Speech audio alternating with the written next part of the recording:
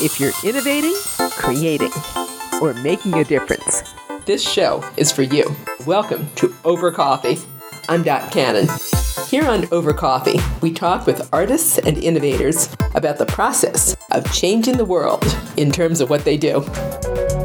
We're on the precipice of great disruption of many industries. I'm sure when we're sitting here talking next year, Dot, we'll be looking at a very different world. And again, a world in which I'm reluctant to predict things at the moment. How might the current pandemic ultimately change our society? And what role will technologies like augmented reality and virtual reality play in that change? Futurist, XR consultant, and Forbes columnist Charlie Fink has some insights to share. Charlie, what are some of the ways that you see XR stepping up to the plate as we deal with the current pandemic? Well, XR certainly will be accelerated. The development will be accelerated by this crisis, but we're also suffering at the moment from a severely disrupted supply chain, which has limited import and availability of new VR headsets. If you wanted to get on VR today, your two options are a lower-end 3-dot headset, which doesn't offer you that much agency inside of a virtual world, and buying a very high-end Rift or HTC Vive, which requires a gaming PC with a new fast video card from NVIDIA. So, that would be a $2,000 setup, which is prohibitive for most individuals. There aren't even that many gaming PCs. So VR doesn't, and XR to a certain extent, although XR is a very broad term, but VR itself is not, unfortunately, ready to seize this opportunity at scale. But as I said, I think it's going to accelerate the development of the medium and its importance. Certainly, we will be living in a very different world in the next 8 to 12 weeks. And what's going to happen is beyond my ability to predict.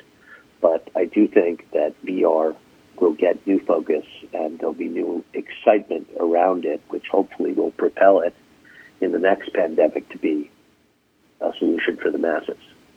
It's interesting that we have this as a catalyst now. It's probably going to change us pretty radically. Before we go on, let's identify what exactly XR is. You told me before in a previous interview you defined AR and VR. What is XR? XR it encompasses a whole range of wearable augmented technology. So it's AR, it's VR, it's wearable computing, it's spatial hearables, and smart contact lenses, and the Fitbit, which interfaces with your body to provide you with digital information about your health. So all those things fall under the general category XR, because of course you need a way to describe the universe and the context that VR is in. That shortage of headsets is going to be a major stumbling block, but even given that, what are some of the ways that you're going to see XR currently being helpful to the large groups of people who are now having to work remotely? What are some of the best resources? Well, HTC just did a fairly sizable conference using the Engage platform and announced a strategic relationship with Engage. So I think you could do large corporate events. But again, it works on a 2D PC as well as with a headset. So any of the VR solutions today need to be cross-platform, right, because of the lack of HMDs and the fact that you can only wear an HMD for an hour or so today.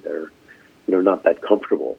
I mean, they're comfortable enough to wear it an hour. Hours a considerable amount of time, but it's not like a console game which just goes on and on and on, and you're anchored in reality rather than being inside of a virtual world where you have to suspend your disbelief and navigate in an unfamiliar way, and then there's the weight of the headset on your face. Some people still get dizzy and disoriented. So there is a ways to go with the hardware, but these platforms like Engage do allow PC users to navigate using their mouse or their keypad, and they are effective, right? Second Life is getting a new second life, and people are highly satisfied with its two-dimensional platform and the limited number of avatars that can be in proximity to one another on that platform. And that is one of the many problems that people who provide large-scale conferencing platforms have to deal with, is that concurrency and how you handle that, and how you provide avatars that are even as basic as the ones in AltSpace VR, which just hosted an education conference and did a wonderful job with that. And AltSpace VR is free. But, you don't get a lot of customization with that. Nonetheless, it's a robust platform. It's been around for almost 4 years. And it's now run by Microsoft, which has obviously the resources to scale. And I think, again, AltSpace being established and being fairly stable is, it's not a beta product. A lot of the spatial computing sites like spatial.io, which is a fantastic platform, are still in the beginning stages. Like I said, they're going to get accelerated, but these really are kind of beta projects. That said, there are a number of 2D products or 2D/3D products that are more than robust enough to host a conference with thousands of people. I don't know what Oculus venues can do in terms of cross-platform, but it's a pretty amazing presentation setting for people in VR. So, Facebook and Oculus is doing a lot to advance the ecosystem, and they're the only ones who can afford to absorb the losses between here and mass adoption. On the subject of affordability, a number of people listening right now are in the education field. What are some of the apps right now, be they AR or virtual reality, that we can just use on a PC, anything affordable that might help folks who are in education, maybe homeschooling or possibly teaching classes remotely? Well, the first thing I would look at is a site like Rumi, which is optimized for education. A lot of these other conferencing software like Zoom is being used by educational institutions, but is not optimized for their use per se.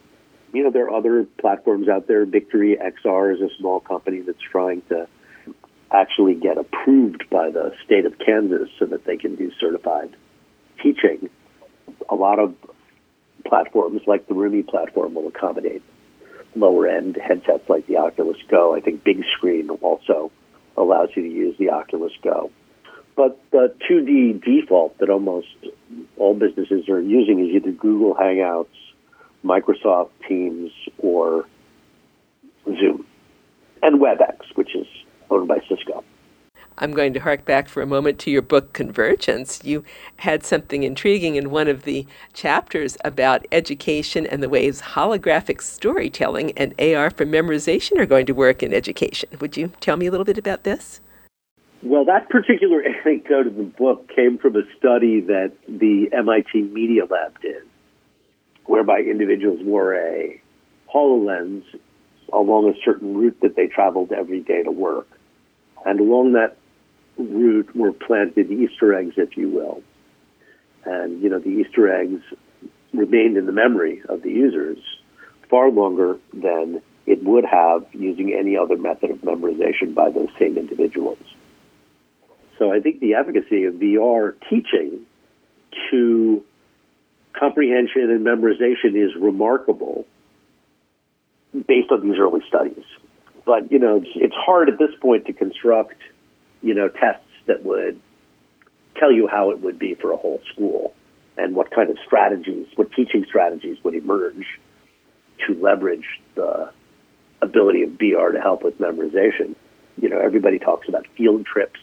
Everybody talks about biology, chemistry. Those are all applications that you would think would do well in VR, but I don't know personally of any that are developed and fairly robust. Like I said, this will accelerate things, but we're at the very beginning. But I think the evidence that VR is a more effective education platform than even real life will be tested. It'll be interesting to see what happens. I don't know. I don't know whether it will be or not. And I don't know, how important is being in person. We don't really know anymore. That's amazing, because we were kind of seeing now with everybody having to be isolated, it seems like folks are going to Zoom. It seems like we really want that connection of a community. Well, one thing people aren't really doing is conference calls. So I'm happy to say conference calls are a thing of the past because they always were very difficult to interface on because you couldn't see the other people. And that, by the way, is a problem in virtual worlds, right? You know, on Zoom, you can see when somebody stops talking. You know, in virtual worlds, that's a little bit harder. I was just using a platform the other day called TEOH, T-E-E-O-H, which is a new platform that is optimized for groups of 60 or less, and it has a stage, and people sit in the audience and they can interact with the speakers and with the people who are sitting around them. And the effect of the people sitting around me was very much like a conference call. We got it after about a half an hour, but these things are not going to come naturally to people right away. And they have disadvantages versus Zoom, let's be honest. I'm envisioning people talking over people and maybe somebody's phone ringing, things like that with the TEOH. Yeah, I mean, again, TEOH, like so many of the other platforms, is in beta, and it isn't really fair to judge them because they haven't really had a chance to develop their product based on real feedback. You know, so like Spatial and so many other companies, they are very early in their development. Even admitting that we are not there yet, we are not developed enough to really handle this like experts for COVID-19, what are some of the most interesting trends you're seeing for the workplace of the future and for the education institution of the future as you research your new book? Well, I think that the first thing is I think that we're going to be rather omnivorous over the next several years, and people will be using multiple platforms for multiple things. If you are doing 3D collaboration or design collaboration, there are tools that are better for that than if you have a classroom. I think people will default to Zoom. Zoom is good. Google Hangouts is good. These are, you know, great platforms for a dozen people or less to be conferencing on. And people, by the way, they're not just conferencing on Zoom, they're socializing. You know, a friend of mine's kid just posted some content on Facebook, you know, showing him, you know, hanging out with like, you know, a dozen friends. Everybody's sort of on their couch or has a laptop in their lap and is kind of cocooned in their individual little spaces. So it was kind of fascinating. And they decided to be working. It was an after work thing. You know, we want to be together even though we have to be apart. And I think that's one of the great things about VR is that intense sense of presence you get. And that might be, you know, might mitigate the loneliness of being separated like this. You know, so let's not discount the psychological and medical values that we see VR bringing to so many people, and in particular people who are physically isolated.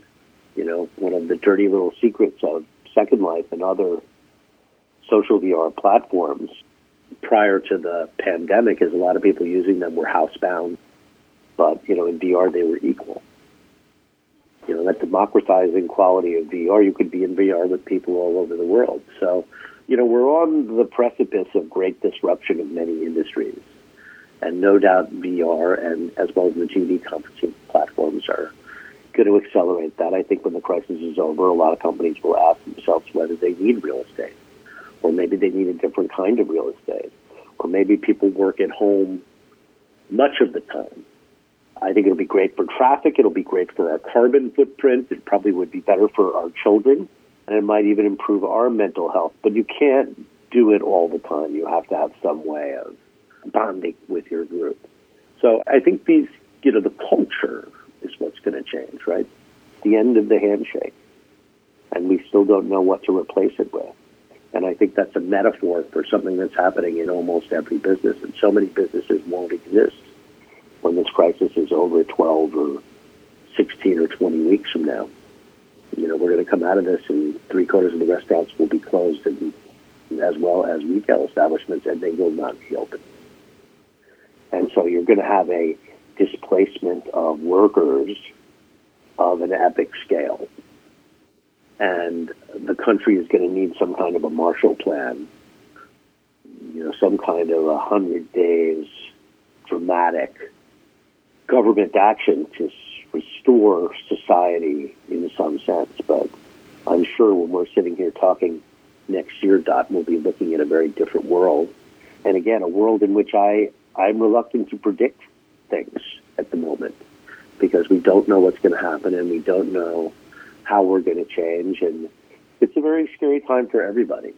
You know, and I especially empathize with the young people I teach, little kids, and people trying to start out their lives and their careers are a lot more disrupted than a 60-year-old writer who spends most of his time in his office at home anyway.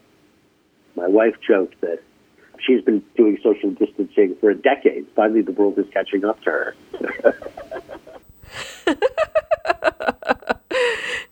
It's true. You and I are in about the same place in our lives, and it will make far less difference to us. But what would you advise any of your students right now who are going to see this major disruption in the workplace? If, let's say, somebody has been driving a cab and they want now to know, rather than the service economy, they're going to have to learn some new job skills. Without having a crystal ball here, what would you tell them? Where would you tell them to look? Well, I mean, the good news is you could learn just about anything on the internet today. There are both free and paid courses in almost every subject you can imagine on Coursera and Udemy and other places. That said, I don't think most people can learn that way because they didn't grow up learning that way. I think the new generation, both college students and even younger kids, have learned how to help themselves with YouTube and other platforms. But not everybody is like that. A lot of people need the in-person training. I do think you're going to have, as you rightly pointed out, an army of Uber drivers, for example, who have no trade anymore. You're going to have an army of restaurant workers and hotel people and people who work for airlines. I mean, how long is it going to take the airlines to recover? We might be looking at a future in which we travel much less, and we do go to virtual conferences. And maybe ultimately that will be good for the economy, right? Maybe we don't need to do that anymore. Maybe the tools are good enough to collapse distance, and businesses will adopt them quickly. There are enormous expenses associated with travel, especially the bigger the business, the bigger those expenses are. So businesses will be looking to operate more efficiently. People will need to be retrained. Not everybody can be retrained in the same way, and I'm not sure what jobs are going to be available that won't be automated at some point in the next 30 years. So we're looking at culturally and from a business standpoint a lot of displacement and a lot of unknowns. I don't know what you do with those people who can't be trained online and what even jobs exist for them in the new economy. I don't know. I don't know what replaces restaurants and live entertainment and live sports. And, these are enormous businesses. And, for example, any damage to the live sports business is going to damage the network television business because most of their business revolves around loss leaders and sports. So this is simultaneously an exciting conversation and a very scary one, very similar to what we had before when you and I discussed Metaverse. Yes, that's true. Well, I mean, this technology is a great gift to us, but used in the wrong way, it can also hurt us. As I said at the time, and I firmly believe this, look, I mean, I was here at the beginning of the internet in the early 90s, and I was amazed and drawn to it because it was the end of media as we knew it. It was the end of the dominance of the gatekeepers. And now people would have equal access to the tools of distribution, and the truth could never be suppressed again. But what we didn't realize was neither could lies. And that, in fact, the internet gives lies equal time with the truth, which is something the gatekeepers didn't permit. So I was busy hating on the gatekeepers and not appreciating their role in moderating the worst instincts in our society. Now some of those worst instincts are mainstream. So, but maybe this will be a big reset. Maybe those extremists will go back into the shadowy corners of the internet where nobody really goes, and they'll be banished from the mainstream. I mean, I don't know. I don't know what's going to happen to democracy or this country or any country for that matter, because this kind of a pandemic can change, the human race. I mean, I'm just one little person, one little technology writer. I don't know what's going to happen to the human race. And just because I write about virtual reality, I don't have some special crystal ball. My retirement account got hammered just as badly as everybody else's, and I read the news all day. So I have no special prescience other than being able to see what's happening with the technology that I follow. And that's why I'm writing a book about remote collaboration and virtual conferences. By the way, that's the title, Remote Collaboration, Virtual Conferences, The End of Distance and the Future of Work. Remote Collaboration, Virtual Conferences will be Charlie's third book. I wish you'd give me a little preview of that. What will we see? Well, the meat of the book is going to be a description of the 100-plus collaboration platforms that are out there, and just a description of what they are and which ones are good for virtual conferences and which ones are good for team collaboration and which ones are good for teaching, and break it out in that way. And I think the beginning of the book, we're really asking a question, right? And the question is, what is the best way for people to get together when they're apart? And also, what is possible and what is the ideal? Right? Let's say technology was no obstacle. What is the platform you would build? And then the conclusion of the book is, of course, well, now that we've explored it and now that we see what's out there, this is our view of where this industry is and where it's going. This is not about one company. It's about this new need we have for remote collaboration and what platforms, are people being attracted to and why. I can't wait to see this. Where do people find out more? Well, the surest way is to follow me on Twitter or at Charlie Fink. Easy to remember. So that is my primary way of promoting my work. It will be publishing it as we go along, also in Forbes. As you know, I have a popular column in Forbes, and I'm easy to find in Forbes Tech. I publish This Week in XR, as well as a number of feature articles every month. So certainly the feature articles are going to be part of the content of the book. In fact, a story in Forbes is really what started this. It was, super popular. VR takes the stage as conferences cancel. And that was written in the ancient days of March 11th, which seems like a million years ago. So that story got, and I got a lot of really positive feedback because people are hungry for this information. That was really the first one. There have been many survey articles coming out right now. So people don't have to wait for my book. Lots of writers and, particularly, people associated with XR are, creating similar lists and similar articles to the one that I just wrote. What no one is doing is really creating a book. And I'm not sure, by the way, the book is exactly the distribution platform for this information. It may be a website, or it may be both. So, we're at the very, very beginning of figuring out this project as we go. But there are a lot of sites and a lot of platforms for us to experience and understand before we can, in order to release the book. It's a huge sprint to do, a 200-page book in 8 weeks, 10 weeks, 9 weeks now. So it's kind of crazy to think you can do that. And we'll see. I mean, that's the goal. We will see. I'd like to get it out by Augmented World Expo, which is at the last week in May, first week in June. I think it's the 30th. And I'd like to get it out by then, but it's quite a sprint. So we'll see. But I'm excited about the opportunity to write the book, especially at a moment like this, because if I wasn't writing a book, I'd be banging my head against the wall because I couldn't leave the house. So what do? You go to work, you put your head down and you do your thing. That's all I got. Maybe I'll inspire my students and they will really be able to make, they'll have the time. They have the time to make the changes that need to be made. I have often said we are planting trees under whose shade they shall sit, not us. His first two books are Charlie Fink's Metaverse, introduced at CES 2018, and his more recent, Convergence, How the World Will Be Painted with Data. Again, you can follow Charlie on Twitter at Charlie Fink, and be sure to check out his consumer technology column on Forbes.com.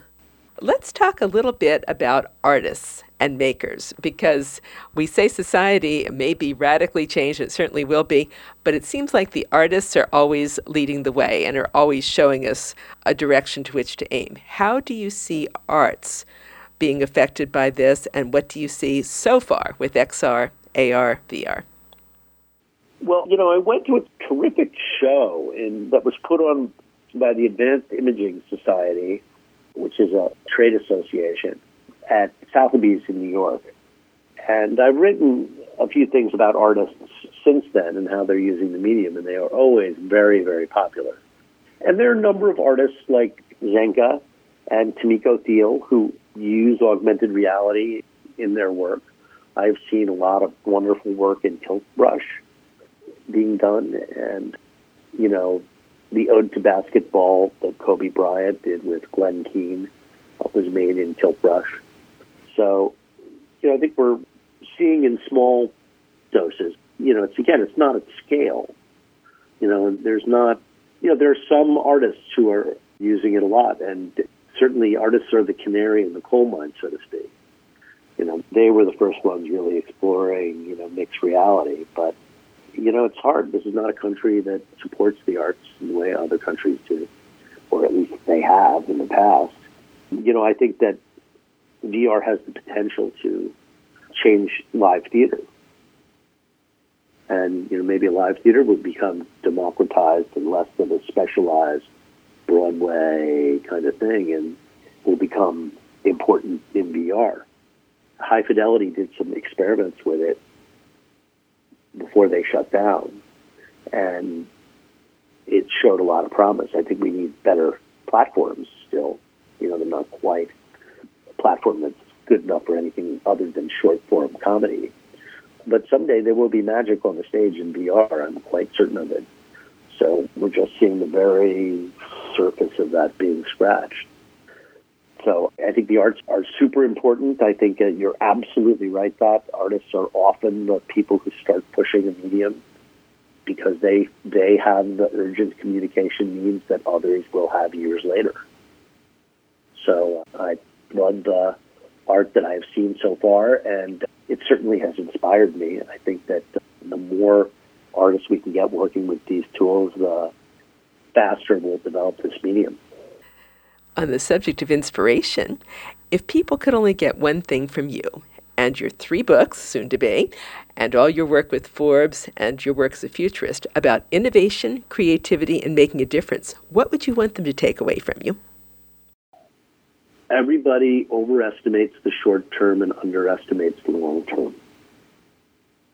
You know, having lived through the .com revolution, there is no better metaphor than that. The other thing is that technology succeeds when it takes what we're already doing and makes it better. There's no better story to that than smartphones, right? You walked into your Verizon store with your flip phone and they said, hey, would you rather have a phone that does email? It's the same price. You know, I was like, you're kidding me. Yes. And so the movement from flip phones to smartphones was frictionless and instant. But I think VR is following the development pattern of the personal computer. It's going to take 20 years. So if that's true, and you count, let's say, 2014, which was the beginning of Oculus, as the sort of year zero, you know, that still means we're more than 10 years away from mass adoption of VR, which I don't think is a crazy thing to say, although I'm hopeful that it'll be twice as fast as that, but certainly it won't happen for years to come. But anyway, so, you know, my thoughts are multiple, but my basic thoughts about, and, you know, the other thing is that people are the killer app, right? I mean, most of what we do when we look at our cell phone is we're looking for our connections to other people, whether it's through text messages or Facebook or Twitter posts. You know, that's really what makes humans thrive. We are social animals, so this disruption will test us for sure. And nobody knows how it's going to come out. In a way, that's the essence of a great story, right? You turn the page because you want to know what's going to happen. I've been joking lately, you know, those Godzilla monster movies where they're, you know, walking down Fifth Avenue and knocking over all the buildings, and there are little people on the ground running away from them. People screaming and running. I never thought I was one of those people. Oh, my. It's true, though. That's just it. We do not know. The Godzilla is a great metaphor for what is this unseen monster that's going to change all of society. It's absolutely true. Yeah. So, unfortunately true. Charlie offered a final thought. I hope people can get a hold of this book, and I hope it's finished as quickly as I want. and that it's still relevant when it comes out 10 weeks from now, because that's how fast things are changing now. But I'm heads down investigating this and interested to see what I come up with. I appreciate people listening to this podcast. Thank you all, and we will get through this one way or another. Human life is going on no matter what's happened. So heads down, stay safe, and I'll see you on the other side. Charlie, thank you for your time today. Todd, it's great to connect with you. I really appreciate you reaching out, especially at a time like this, and I have a lot of gratitude for your interest in what I have to say. Thank you. You and I have been listening to futurist, XR consultant, Forbes columnist, and author Charlie Fink. As Charlie mentioned, he has a new book forthcoming. The title is Remote Collaboration, Virtual Conferences, The End of Distance and the Future of Work. And his goal is to have it published by the Augmented World Expo, which is currently scheduled to happen May 26th through 29th. You can get updates by following Charlie on Twitter at Charlie Fink and by checking out his regular column on Forbes.com. And in addition, you might like to read his two previous books, Charlie Fink's Metaverse and his second one, Convergence, How the World Will Be Painted with Data, both of which are fascinating reads and a lot of fun because they're both augmented reality enhanced, offering an intriguing look at the future. Check them out on charliefink.com. That's charliefink.com. And that concludes this edition of Over Coffee. Thank you for listening. Listen to more Over Coffee podcasts at twomavericks.com. That's two, T-W-O, Mavericks, M-A-V-E-R-I-X, twomavericks.com. And you can contact us at twomavericks@gmail.com. The music you're hearing is royalty-free production music provided by Pond5 at pond5.com. I'm Dot Cannon. Here's wishing you a cappuccino day.